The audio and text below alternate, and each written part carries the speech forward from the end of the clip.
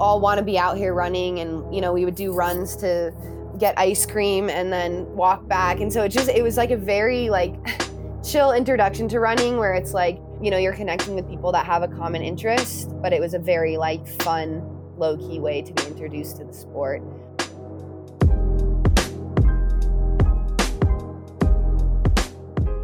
Hello and welcome back to The Big Run.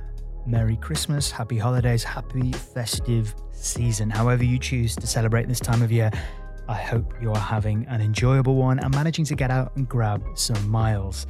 Today's conversation is perfect fuel for your morning preparations if you're heading out to park run. Apparently there are park runs happening on Christmas Eve and Christmas Day this year. If you are doing the double, I am intending to myself, hopefully, legs permitting. Enjoy it. Today's guest caught up with The Big Run a couple of days ago via Boulder, Colorado, where she is spending her Christmas season. She's an American middle and long distance runner, the world record holder for the women's 4x1500 meters relay, and holds the indoor 5,000 meters American record. She's also an Olympian, placing 13th in the 5,000 meters at the 2020 Olympic Games, and also a two-time US national champion in the 5,000 meters, taking the title in 2021 and 2022. You've probably figured out who it is by now, but I'm going to give you a couple more clues. She's a Barman Track Club member and a Nike athlete as well, and is wildly, wildly talented. In this conversation, we caught up about her plans for Christmas, reflecting on the year that's just been, looking ahead to 2023, and why sometimes you just got to chase the ice cream. Ladies and gentlemen, I'm delighted to welcome Elise Cranny.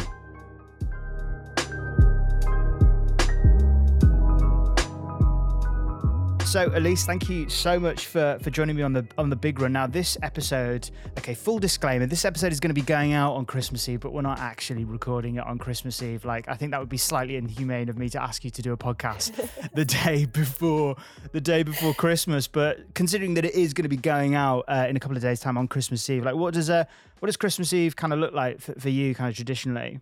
I'm in Boulder right now with my family, so I have two younger sisters, so it's nice. It's pretty rare that all three of us are in the same place. So yeah, usually Christmas Eve. Let's see, what does it look like? Well, usually on the 23rd, we do kind of like a little gathering at our house with like desserts and cocktails. So we'll get together with some family friends, have some people over, and then Christmas Eve is usually pretty low key. We usually go to church as a family, and then I can't remember how long we've been doing this. A long time. We've been going to an Italian restaurant in Boulder called Pasta J's. So that's like our go-to Christmas Eve. They usually like decorate the restaurant all festive, and it's just this really cozy Italian place. So and then we'll usually come home and watch some sort of Christmas movie. So that's kind of what Christmas Eve looks like. No podcast recording, but we could always squeeze it in on Christmas Eve. There would probably be some time. Imagine the audacity, this cheeky English podcast there. Could you do it on Christmas Eve? No, I mean that sounds dreamy. Go-to Christmas movie? Is it like a rerun thing, or like do you like to keep it fresh, like a new kind of Christmas movie, or is it like Miracle on 34th Street, or is it, you know what I mean, like a comfort Christmas movie? Yeah. Usually it's a rerun. My parents really like It's a Wonderful Life. Sometimes Classic. Elf is on there. And then my sister loves National Lampoon's Christmas Vacation. And Four Christmases, both of my sisters really like as well. So Four Christmases. What's that one? I'm not familiar with that one. It's with Reese Witherspoon and Vince Vaughn. Okay. Yeah, and they go to like they go to 4 different Christmases. They go to like both sets of parents, so it's a very entertaining Christmas movie. They like it a lot. It's pretty funny. Don't worry, listeners. We are going to talk about running at some way, shape, or form. I just IMDb'd it. Lovers Brad and Kate plan to go on vacation to Fiji to spend the holidays. However, when their vacation plan is foiled, they are forced to visit all 4 of their divorced parents for Christmas. Okay. Okay, Vince Vaughn, Reese Witherspoon, John Favreau's in it. Okay. Oh, and Robert Duvall as well. All right, I'm gonna have to add it to the Christmas movie playlist for this year. I mean, speaking of this year that's just been, I mean, from a running point of view, I mean, how has it been for you? I mean, how has sort of 2022 played out? I mean, I feel like Christmas is often a time for reflection and sort of for you to look back over the year that's just been. It's funny actually, just before I jumped on this call, BBC were doing their sports personality of the year, which is again a huge reflection of kind of the year in sports. So yeah, how's 2022 been for you? Yeah, I always do like the time like after the season, but as you said too, kind of in December too, just right before I came home um to Boulder, I was just doing kind of some like writing of, the season and like looking ahead to next year, which is always like a really exciting time to kind of look at like what you would change, what would you do differently, what went well. So I would say 2022, yeah, it was a bit like up and down. I feel like um, started out really strong with an indoor 5K and the 10K, and felt like I was in a really like good spot. I think coming off the Olympic year, I think like running for the first time kind of at that global stage was really eye opening for me. So I think after Tokyo, I feel like I really kind of doubled down and was like, okay, this is what it takes to like really be in the race and compete at this level. And I think that kind of elevated like my mindset most importantly, which I think, translated over to training and racing. Mm. Um, so I think, but I think I also learned through that, like the importance of also keeping that in check, keeping that kind of, I don't know. I think, just as you talk about with the reflection piece, like sometimes it can make you, really fired up. And I think that's something that, I've had Mm. to work on over the years is almost like taming that fire a little bit so That's that interesting. it's coming out at the appropriate time. Because I think, yeah, I think I just overdid it a little bit in March. But then like really grateful that I was able to kind of take a step back and like turn things around to qualify for world champs, and like having that, on US soil in Eugene Mm. was really special. And then really grateful for all the racing experience that I got in Europe after. Just yeah, like being traveling and being in new places and being in a lot of different race situations. Got to race a 3K, some 1500s and 800. So also fun to just like change up the distance and really kind of, yeah, like work on some like other skills and race tactics that um, in different distances and events. So yeah, sorry, that was kind of a long-winded No, answer to your hey, 2022 reflection. no, I mean it was an expansive question, and we are big fans of long-winded questions here on the Big Run. It's lovely to just to get your perspective on all of it. I mean, and so much to sort of take from that as a sort of receiver of that response, and for the listeners as well. And I'm curious to sort of track further back into that Olympic year and pick up on what you were saying then about sort of you kind of being exposed to that, to running at that kind of level, at the kind of the top tier of the kind of the ultimate tier at a global stage. But I mean, kind of rolling back to earlier in this year, I mean, like you said, like in February, your 5,000 meter indoor time, 14:33, incredible time, a PB, a national record. And then you said that you slightly, after being exposed to the Olympics, there was a fire that you sort of, maybe you slightly overcooked it in March. I mean, what was that? What was that journey for you? Like, when did you know that you were perhaps, maybe that you needed to temper that, like you were saying, that perhaps it was leaning too much to one direction? Yeah, I think that's something that, yeah, has been kind of a steep learning curve for me. I'd say especially in the professional running world, just because um, you kind of, I think in college, having cross indoor and outdoor, there's like a bit kind of more like cycling of the seasons, or more time in between seasons. And so I think like having, it's definitely been an adjustment for me kind of getting in that mindset. Like I'd say especially in the fall of like, you're you're locked in, but not too locked in because, you know, I also think like not only physically, but just like you can't be mentally locked in for, 10 months out of the year. Like, again, I think just It's that can exhausting. lead, It's got to yeah, be. yeah, and lead to burnout. And like, I don't know, I've found for myself, like, which I think, I would say is probably the majority of people, like, I run my best, when I feel like very like energized and like joyful and excited about what I'm doing. Definitely not when I'm like um having such a tight grip on an outcome, or like, yeah, forcing things for kind of so many months out of the year. So I think when I really noticed it is probably like after that 10K in March. I think um coming up just short of the national record. I think I had the the wrong response to that, in terms of like looking back. My response should have been like, hey, you just ran your fastest 5K and 10K ever. Like, you're on the right track, you're doing the right thing. And instead, I think being a second off the 10K national record, instead my response was, What was the unfiltered immediate response if you were able to place a microphone directly into your kind of neural pathways, moments after that you saw the time? I mean, does it contain language that perhaps you can't repeat on a podcast? yes, absolutely.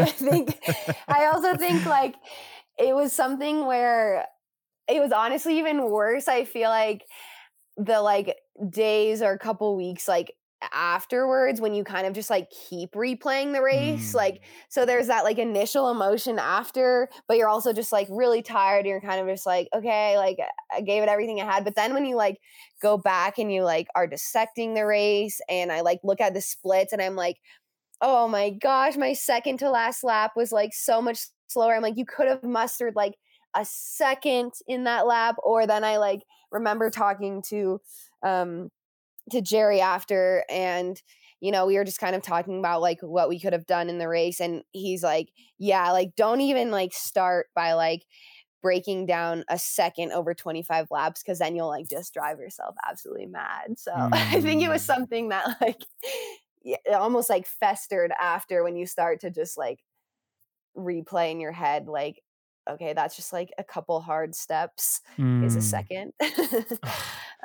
It's hard. But yeah. It's got to be hard though as well, because I feel like that immediate moment, the direct kind of aftermath after a race or result like that, to sort of lean into maybe the not the negative, but the kind of the frustration or the disappointment within the confines of like a short period of time, I feel is healthy. But like you say, it's to be able to then just switch that, so that the remaining weeks you don't have that kind of over analytical kind of, I love that word you use the festering kind of mentality. Is that something you're working on, to be able to just sort of indulge in that one moment, and then, okay, right, new week, new mentality, I'm gonna refresh, I'm gonna reset to move past it?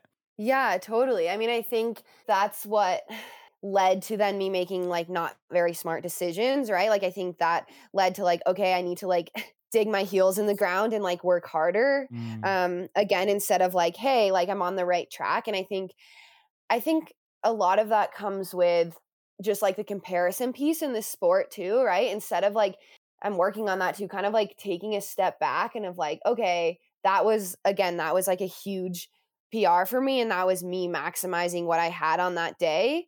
And kind of separating that of like, okay, yes, the goal was to get this record, but also kind of separating and looking at the race not in that context as well, I think is something that was like necessary, and I wish I would have done sooner, in terms of like, okay, um again, it's so easy, I think, to get caught up in like comparison or the times, but like that was, the fastest I had ever run for that distance. Mm. And again, like focusing on like, okay, why am I doing this? Like trying to like maximize what I have.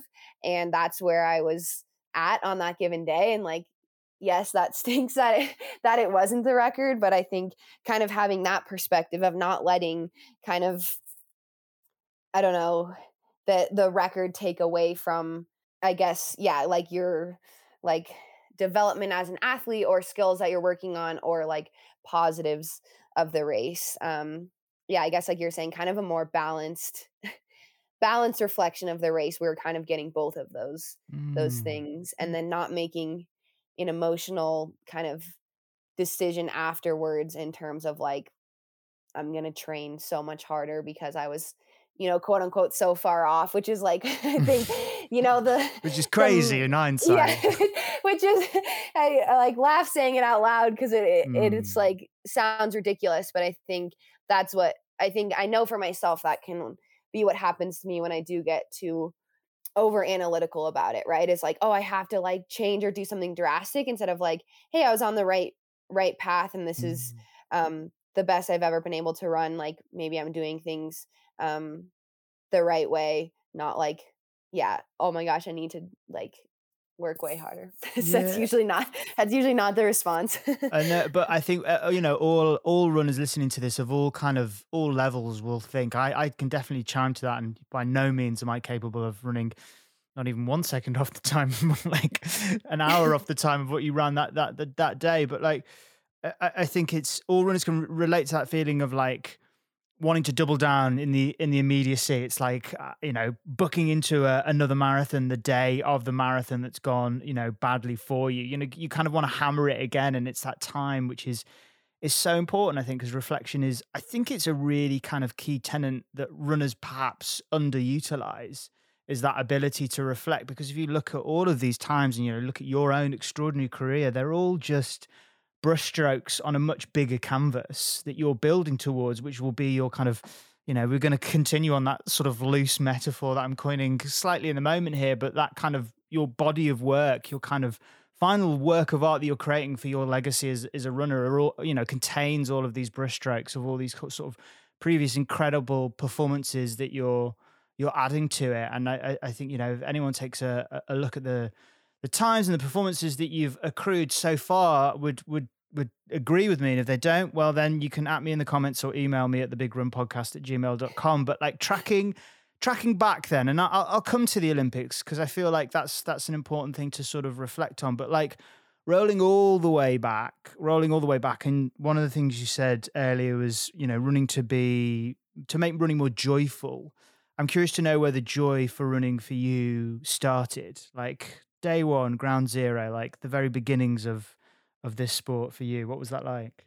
Yeah, I think, man, I'd say probably my first like, I guess, really like concrete memory is probably um, when I first joined the cross country team. I had done a little bit of track a few years before, but I joined cross country um, in eighth grade, and I think that's really where I feel like I first found that joy of running. I think um, that team aspect, like, has always been something that's brought me a lot of joy, and I think it goes Mm, back, to that, to being, like, introduced to just, like, okay, you're running for something, bigger than yourself and, getting the, like, inspiration from, when you're in the middle of the race and you're tired, but, like, knowing that your teammates are giving their all. I think that was mm, kind of my first introduction to, yeah, kind of like the team, I guess, team sport, team side of running. Um, and yeah, like we practice was just like really fun. And I think that's what it was. It's like, okay, you're getting together after school, um, with a lot of your friends who are all want to be out here running, and we would do runs to like get ice cream and then mm, walk back. And so it was like a very like chill introduction to running, where it's like, you're connecting with people that have a common interest, but it was a very like fun, low key way to be introduced to the sport, um, while also kind of all being on a shared mission together. Which I think all of those things, I think have played like a big through line throughout my career, and like what I try to come back to, and again the pieces that I think have still brought me a lot of meaning, like the team aspect in college, and even now in the professional world. I love that sort of chasing that low key feeling of running for ice cream. If we could all kind of carry that mentality into races or competitions or meets that carry a lot of weight and significance that perhaps we put on ourselves. Just imagine that you're running for a for the UK listeners a 99 with a flake. So going back, so eighth grade, that's so for the UK listeners, that's year nine. So that's like 13, 14 years old. Is that about right? Yeah. Yep. Yep. 13, 14 years old. So what was the progression then from you sort of moving forward? So I would say when I entered high school, um, I think um, having like coaches and mentors in high school, I think just totally changed the trajectory of my career. I joined cross country that first year with the high school, and Jason Hartman, who ended up kind of coaching me through most of the rest of high school. He was the assistant cross country coach, and he had ran at the University of Oregon, um, ran marathons for several years um, after he graduated, and um, he just like basically I think introduced me to like probably my understanding of the sport now, kind of outside of Mm. that like ice cream first getting into it sort of situation. He really was like, okay, this um, preparing for state, and then kind of introducing me to like national meets and opportunities, which I just wasn't aware of at the time. And I think a big piece of that also that I'm just eternally grateful for is him seeing something in me before I saw it in myself. And I think I just like can't stress that enough. I think it's so important for people to have um, coaches growing up, or just anyone in their corner who um is that like voice of like confidence and belief and support before you can kind of see the trajectory of maybe Mm. where you're like running or anything in life could take you. um yeah, so he was just I feel like he was just like, you can do something really special in this sport. And again, I just think the power in having someone say that before you feel like you've done anything to warrant that is like really big and a huge motivating factor. And then um, Mm. Coach Mo, um, Maurice Henriquez, he was the track coach my freshman year as well, and he also played a really big role, I think. In I was still trying to decide if I was going to play um, soccer, run track in the spring, and he again I think just helped me to see all the opportunities that would be available potentially, like in college to run and beyond. And he was just really good at um, really bring the team aspect to track. So I would say kind of both of them then kind of really like I would say catapulted my love for running, and I think the rest of kind of my high school career. Are there any phrases from Coach Mo or Jason that you sort of still hear rattling in your head today, when you're competing or training, like anything that they would say, or, sort of phrases that perhaps you pass on to other younger athletes that are moving through the sport? Yeah. Oh, that's a great question. Um, Man, I think from Jason, he would tell me a lot. Um, the quote was just like, be your best every day. And I think that was something that was really helpful. Just trusting that there are like, knowing that there are so many like ups and downs. I think that's even outside of running, just in life in general. But again, all you can do is like the very best that you can do every single day. He also, I don't really have like a direct quote, but I think he was someone that um, really tried to instill in me just the importance of celebrating when you reach certain goals or Mm. milestones, even if it's like not quite where you want to be. He was that was a big thing that I learned from him. And then um, Coach Mo was really big on attitude. Just like you can't control um, a lot of things, but you can always control your attitude and your effort. And Mm. again, I think that was really helpful for me, and something that I still come back to. Because I think, as you were saying, like at a lot of big races, like or certain situations, it can feel like, a lot could be out of your control, like the weather or who's in the race or how the race is going. And so I think that's something that I still come back to a lot is like, it doesn't really matter how the race goes. Like you just want to finish knowing that you yeah, I guess to connect the two, like you were your best on that day, and you had the right attitude going into it, and you gave everything you had. And I think that's something that keeps me really grounded, and I try to come back to, because then I think it makes, I don't know, like the nerves are still there because it's something that you care about, but I Mm. feel like I am more grounded and have more control over, like, okay, I don't need to know how the race is going to play out or who's going to be in it, because I'm going to ultimately have control over, just trying to squeeze every ounce of potential out of myself in this race, regardless of kind of how it plays out or what race it is. Love that. Shout out to Jason and Mo. Oh, rocket fuel those, but rocket fuel for inspiration. Those two sentiments, and thank you for sharing them. I'm curious. Then when you were talking first about Jason, you were saying that he saw something in you that perhaps you hadn't seen yourself. What was there a moment, like, as you kind of progressed? Going to college, going to university, or maybe even before that, or maybe after that, like where you started to see it for yourself, where you started to sort of take ownership of what they'd initially sort of seen in you and thought, oh, okay, I kind of see what they were talking about. Yeah, I actually have like one very defining moment. Mm, And I was just talking to my mom about this today because um I was like, it's crazy. Um I was talking about wanting to go back to the Armory in New York to race. And mm, um I would say my breakout, when I feel like I've like really saw that, was my junior year of high school. Um when I hadn't broken 5 minutes in the mile, and I never run indoor track before. And Jason entered me in this race at the Air Force Academy in Colorado Springs. And um it's up at altitude. And that was the first time I broke 5 in the mile. I ran like 4:58. Um and then he was like, "We need to try to get you into New Balance Nationals in New York."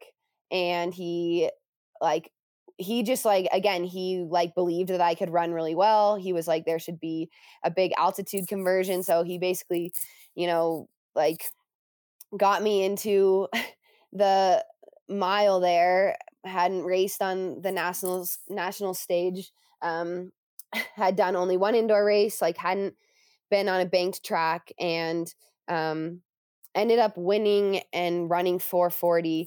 And I think that was just like, people, I still just like remember afterwards being interviewed, and people were like, had no idea who I was. They were like, "You've never been on a bank track before, you've never been to New York." They were like, you just PR'd by 18 seconds." And so I think that was a moment for me where it was like, I think he had seen that from the beginning of like, I don't know what I could be capable of, but like I definitely hadn't seen that. And um but again, I think his approach to training and that belief and confidence in me like influenced how I raced. Like I was just like, okay, I'm just going to like, stick on the person in the lead and go for it. And it's like kind of having that mentality of like nothing to lose and just being excited to surprise yourself. But I'd say that was probably when I finally got what he was saying.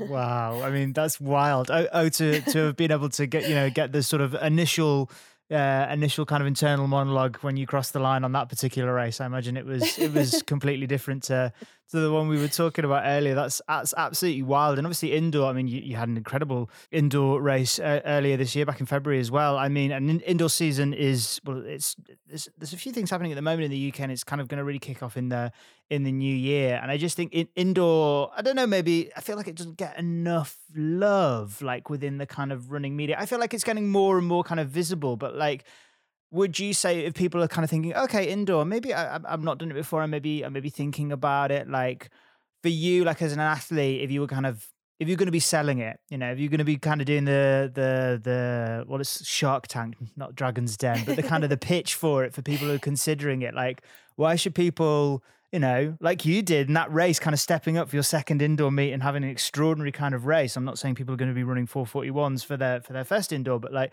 why should they give it a whirl? Oh my gosh, I love this question. I'm so glad you asked. I'm a huge proponent of indoor. I feel like I'm always like wanting to do more indoor races, but I feel like I mean, first of all, I think it just with the smaller track, I think it's a really good opportunity to work on like race tactics. Like, Mm. I don't know, I've always felt like there's just kind of less room for error. It can be more crowded. So I think that's like a huge piece. But I think the biggest piece is I just think indoor is so fun. People make fun of me see when I say this, but I'm like, I feel like when you get a tight banked track and like I just imagine being like a race car and you're just like getting so much momentum from going around. And I just feel like it's a feeling that don't get on the outdoor track. And I think it's like an opportunity, to just like work on like different skills earlier in the year to like help prepare you for outdoor in a different way. But it's also like, not exactly like you don't exactly have a direct comparison with times or things just because it is different than an Mm. outdoor track. But I don't know. I think indoor, I just think it's so much fun. I think, I think everyone should do indoor. I'm in. That's the Dragon's Den. I'm in for 20%, 10,000, whatever. Like I say, I'm full disclaimer. I've always been slightly like about indoor, but I think it's the bank track that actually makes it kind of appealing because it does feel like I feel the race car analogy is kind of bang on. Like it feels kind of wild. It feels like something out of Tron. I don't know. Like maybe that's my sort of geeky sort of sci-fi side coming out a little bit there, but like it does look wildly appealing. But I'm curious. So you're saying your teammates give you a little bit of stick for being such a fan of the indoors? Mostly just my race car analogy. I think people are just like, I liked it. I think a lot of people, I mean, like I know some people just like don't really like the bank track and the tight turns. Maybe it's because I'm like a bit shorter. Like I know some of the guys that are taller on the team, it's like maybe that makes sense. I don't like going around those tight curves, but I'm just like, I don't know. I feel like you get in such a good rhythm. Like I said, you're just like zooming around the indoor track. So Now, when you say teammates, are we talking about Bowerman here? yes, So yes. Bowerman Track Club, I mean, Bowerman, the whole kind of legacy sort of surrounding that, like, and the club itself has, yeah. I mean, there's a whole other podcast episode, I think, just in BTC. But perhaps for the uninitiated, because I'm always conscious of people who listen to this who might not be familiar with it, like. What is the Bowerman Track Club? Like, how did you become to be a member of it? Like, what's the kind of, I hate this word, but I also kind of love it. Like, what's the vibe? Yeah. So when I graduated, kind of going back to what I said earlier, I think I was really looking for um, a team environment. I think that again, that's Mm, something that's always been something that's been really important to me. And I know, um, sometimes when you go like when you become professional, like some people, train on their own, or sometimes there's like not a group situation. So I was like really hoping that a group situation would be an opportunity available because I knew that would be like a really big part of um, me kind of being able to get the most out of myself.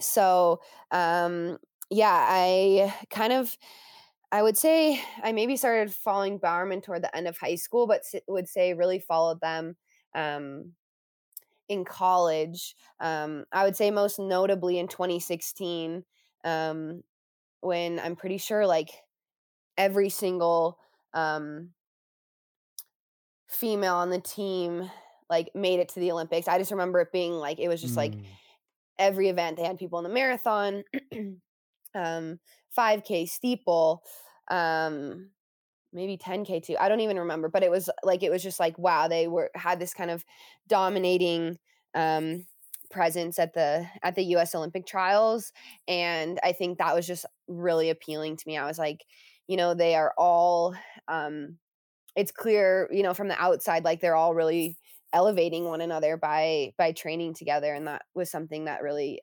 excited me and drew me toward the group.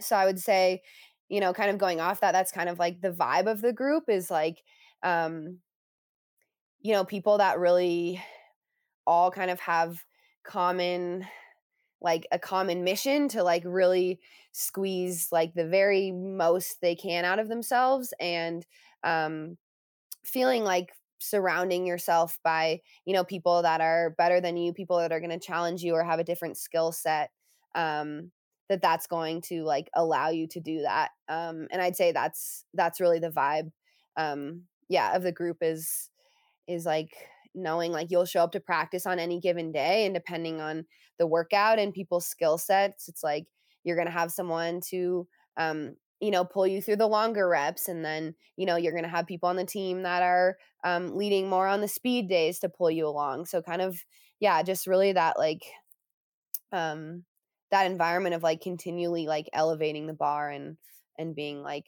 pushed pushed by your teammates and learning Mm, from them. So I think mm. it's a very big like growth environment, I would say, for sure. Growth environment. I think that's a really good way of describing it. And the word squeeze as well. Like, I feel like when I think about the Bowerman Track Club and when I've heard other athletes talk about it or other individuals talk about it as well, like particularly the workouts, like some people describe them as being pretty full on, pretty kind of brutal. Like, is that sort of a fair estimation? I mean, like, are they do they live up to their reputation? Yes, absolutely. Okay. And I think it's a thing though where you start to realize like like the reason that um like I can do this workout or even come close to, executing it or finishing it is, because of my teammates, right? And like Mm. how much that gives you by like switching off the lead or, having your teammates encouraging you through it. So I think, that's a huge piece, I think, in our ability to like train at the level that we can. That's interesting, actually. I've just joined the dots as you were articulating it then, like the sort of brutality of the workouts, cultivating that camaraderie within the team in order to kind of complete them. Oh, for sure. And I think, I think that even, um, I would say like the workouts also, I think, continue to breed that camaraderie too. Cause I think sometimes, I just know sometimes I'm trying to think of an example, but I know there's been times where we finish a workout and we're just like, that was like absolutely like crazy. Like Jerry tells you it at the beginning and you're like, what the heck? Like this feels like three different workouts in one or something. But then I think, that leads to, again, the camaraderie too, because you're like, okay, we all were just able to do that. It's almost like banding together, not against Jerry, but just being like, what is going through his mind? Like that was absolutely absurd. What did we just do? So how does it work in terms of like, when do you with Jerry, like, obviously Jerry for the uninitiated is obviously the man in charge. He's curating these slightly torturous workouts for you all to complete. I mean, how does it work in terms of the workouts? Do you find out in advance? Do you find out when you rock up to practice? Like, how does that work? Yeah. We find out when we walk up to practice, usually actually after the warm up. So he really leaves it until the last minute. Like we're Okay. all warmed up and then we're like, please, Jerry, tell us the workout. Which honestly, I think at first I wasn't used to that because we kind of found out at least an idea ahead of time in college of what we would be doing. So that was an adjustment. But sometimes it's nice, like you're saying, when you have like a crazy session, it's kind of nice to like not know the night before and like be thinking about it and just like show up and be like, I got to be ready to go, whatever it is. So in some ways it can be kind of nice mentally. Worst workout you've done. The one that, like, when you found out what it was, sort of filled you with dread before you did it. Oh man. Oh. You've sort of erased it from your memory. Yeah. It was that traumatic. uh Probably, I guess one of the ones I think of from last year when I feel like we were talking about it on the cool down of like what just happened. I think it's because we had a teammate, Andrea, who had just joined last year. And I think something that I was like, talking to her, she's like, how do you like prepare for these workouts? Like, I was just like, you honestly just have to start like imagining like the most ridiculous thing. So then like anything Jerry says, you'll just be like, oh, well, I imagined it to be I like see, yeah. so much worse than that. So that was kind of our ongoing joke. Like we got to the point where it's like so ridiculous. Like I was like, yeah, we're doing like 2 by 10K time trial today. And she was just like, Elise, that's absurd. But to that point, I think one of the workouts afterwards where she was like, that was crazy. We had done I think we had done a tempo on the track and then some shorter reps, I think with short rest. So some speed endurance and then some I don't know, maybe a 1200 or 800 or something like that at race pace after. So it literally felt like 3 workouts in one. And she was like, what did we just do? And I was like, so that was probably one that was up there. Cause you're just you feel like you really have to mentally separate it into sections and be like, all right, we're taking on a whole new part of the workout now. Yeah, and just visualize the desserts and cocktails of Christmas and kind of Christmas movies. Sort of visualize the good things to come when you're having a bit of R&R to get you through those workouts. Or just hearing about it brought me out in a cold sweat, and I'm definitely not going to do anything like that.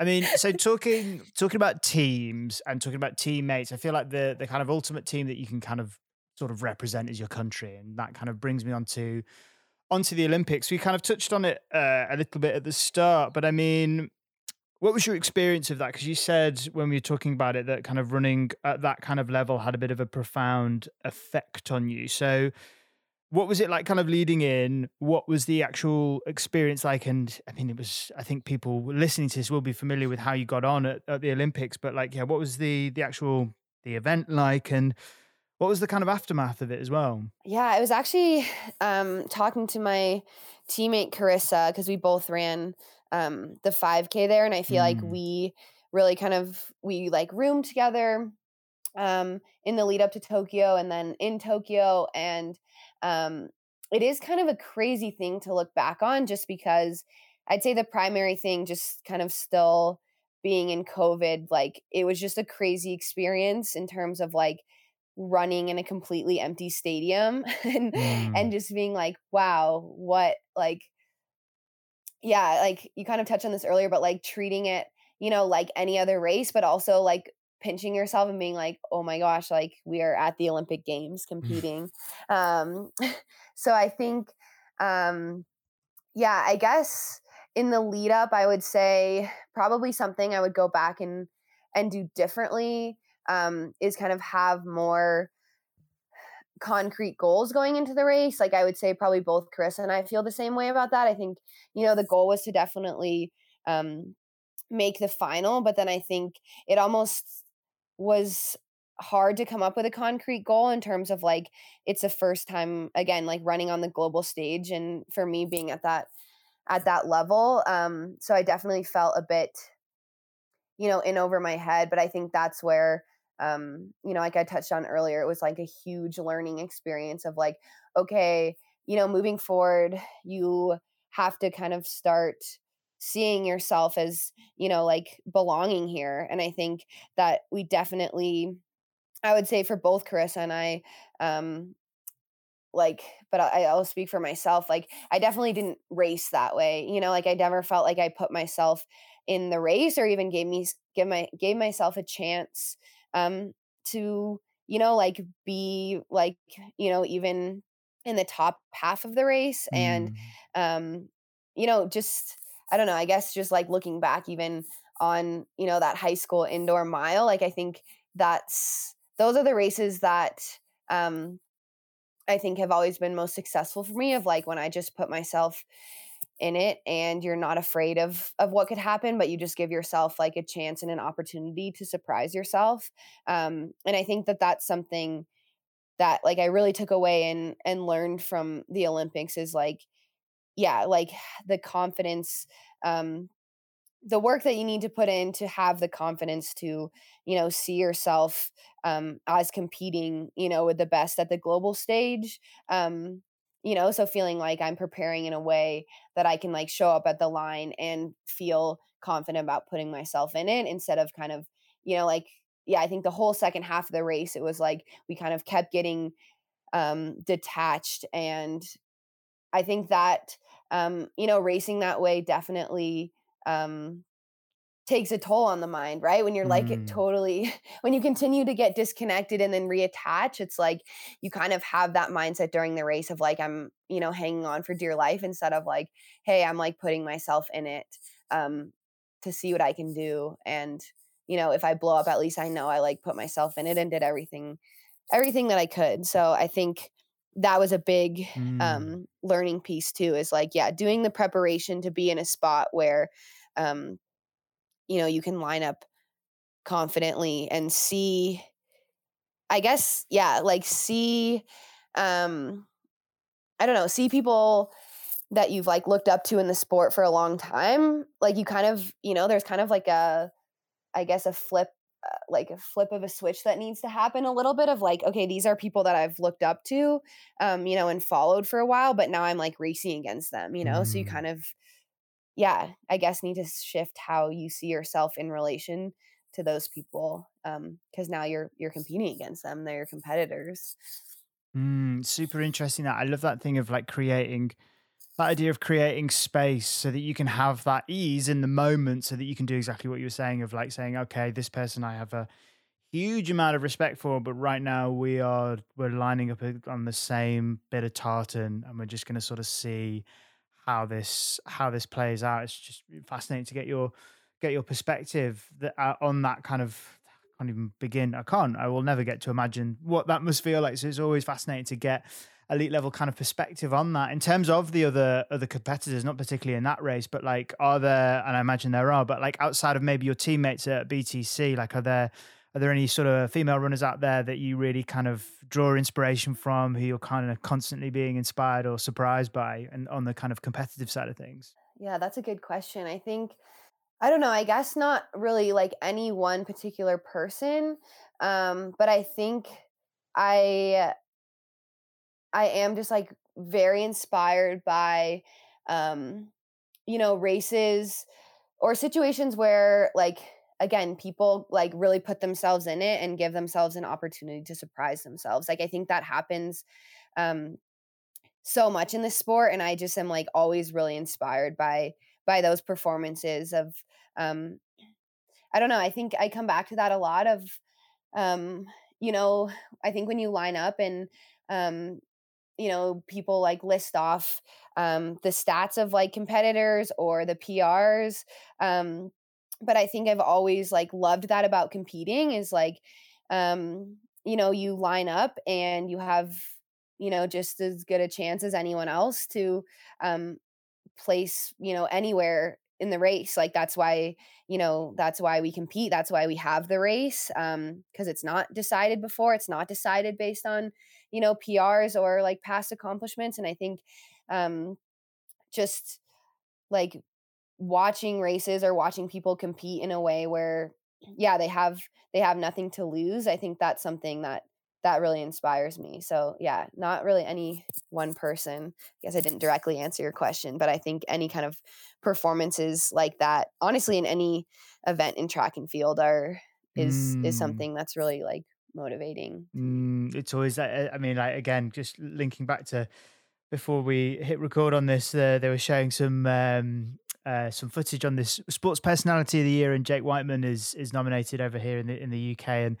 it's that moment of surprise that came across his face when he crossed the line of 1,500 meters, and not to just single out Jake, and Jake's performance was obviously incredible. Jake, if you're listening, come on the show. But like that, it's that moment of surprise. I think it's when an athlete is genuinely, you can see it on their face of like, obviously they do want to win, but like when that dream becomes a reality, that's always like, it's always magnetic to watch as a spectator, let alone to sort of draw inspiration from as an athlete. And I'm conscious as well. I've been asking you a lot of sort of reflective questions, and I'm also conscious you're on another podcast recently where I found out that you quite like to ask questions yourself, and I'm not going to turn this into you interviewing me, because I don't want to sort of massacre my listenership, because they don't want to hear what my responses would be. But I'm I don't cu- know, they might just have never had the opportunity to. They don't know what they're missing. no, they do know what they're missing, and it'll be incredibly boring. I don't want to send people to sleep that because this comes out early in the morning on Christmas Eve, and I don't want to sort of send people to sleep before kind of 10 a.m. when there's lots of lots of food and drink to be had. But I'm curious for you in terms of questions as an athlete. What questions do you want to ask of yourself next year in 2023? Oh man, that is I really like that question. That's a big Big question. expansive question. Yeah. um let's see. I guess first to your point of on Jake Whiteman's race though, Mm, that is like I literally get chills still thinking about that race. And like when I was when I'm talking about kind of I'm just glad you brought that up because like when I'm talking about performances that are inspiring, I think that's one that definitely comes to mind recently because I just think um yeah, again, it's like you have like a really heavy favorite, and I just love the way that he like raced that and didn't let mm, there being such a heavy favorite dictate his ability to like put himself in it and go for a goal. But anyways, that was mm. just a quick side note No, because I was 100%. quite inspired by that race. But Love that. um man, what questions am I asking myself in 2023? Um oh man. I guess the biggest um question, this is kind of more on like I guess a day-to-day scale, is like again we kind of touch on this, but I think I kind of have I think as a lot of um runners do, like um a tendency to overdo things, or like especially as we were touching on earlier, kind of um making maybe emotional decisions after a race, or decisions out of a place of like fear instead of like confidence or trusting. And so I think something that I really want to focus on is like trusting myself this year. I think trusting Mm. what I've learned works best for me and doesn't work best for me. um so I think, I guess, asking myself the question on a more day-to-day basis of like, I guess, what is the motivation behind what you're doing, So like, are you, I don't know, are you adding um mileage because that is what feel like is actually best for you? Or are you making that decision kind of out of a place of like fear, or kind of having too tight of a grip on an outcome? So I guess, yeah, I don't really have a specific question, but kind of more back to like we were talking about, just really finding um, kind of like that joy. Like, how do I kind of keep cultivating that joy and um, making decisions that are best for kind of my long term approach to the sport? As I liked what you were saying earlier as well about kind of looking at it more as like your whole career. I think a lot of runners, it's really easy to get so narrowly focused on like, yeah, one race or one goal, but trying to kind of zooming out and taking like a larger um I guess a larger lens, and kind of having that perspective of like um I don't know, yeah, joy, and not kind of putting too much on any one race or any one workout, but just keeping perspective. I love that. Love that response, and I'm so grateful to you for rolling with what is quite an expansive question. I love that, and I suppose I am going to answer that question as if you posed it to me, but kind of I was just take. gonna say, can I at least ask you that question at the very least? Well, I think taking inspiration for you, I think from you and kind of what you were saying earlier about when you first got into running, I think for me, 2023, the question that I'm going to ask myself more often is, are you running for ice cream? I think, are you running for the joy of it? I think, and I you sort love of, that.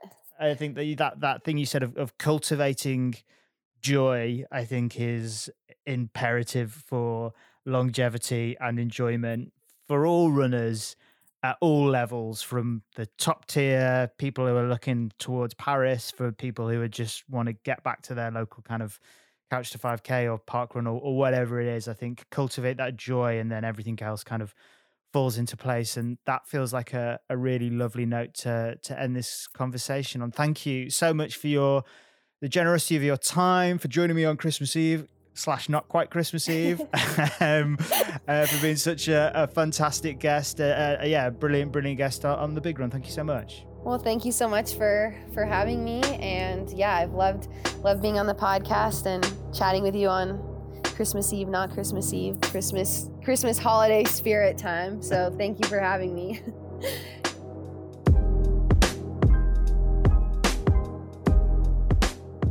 A big thank you to Elise for taking the time to join me. I was never going to make her do it on Christmas Eve. That would have been awful. Imagine recording a podcast on Christmas Eve. How inhumane, or Christmas Day even. I hope you go and enjoy your park runs if you're heading out there in the UK, or if you're going out just grabbing some miles over the festive season. I hope they go well. Be sure to follow us on Instagram at The Big Run and join the Discord as well. I'll pop a fresh link in today's show notes. Help suggest guests, shape the future of the show. And I'll see you next week for New Year's Eve for the next episode of The Big Run. Thanks for listening.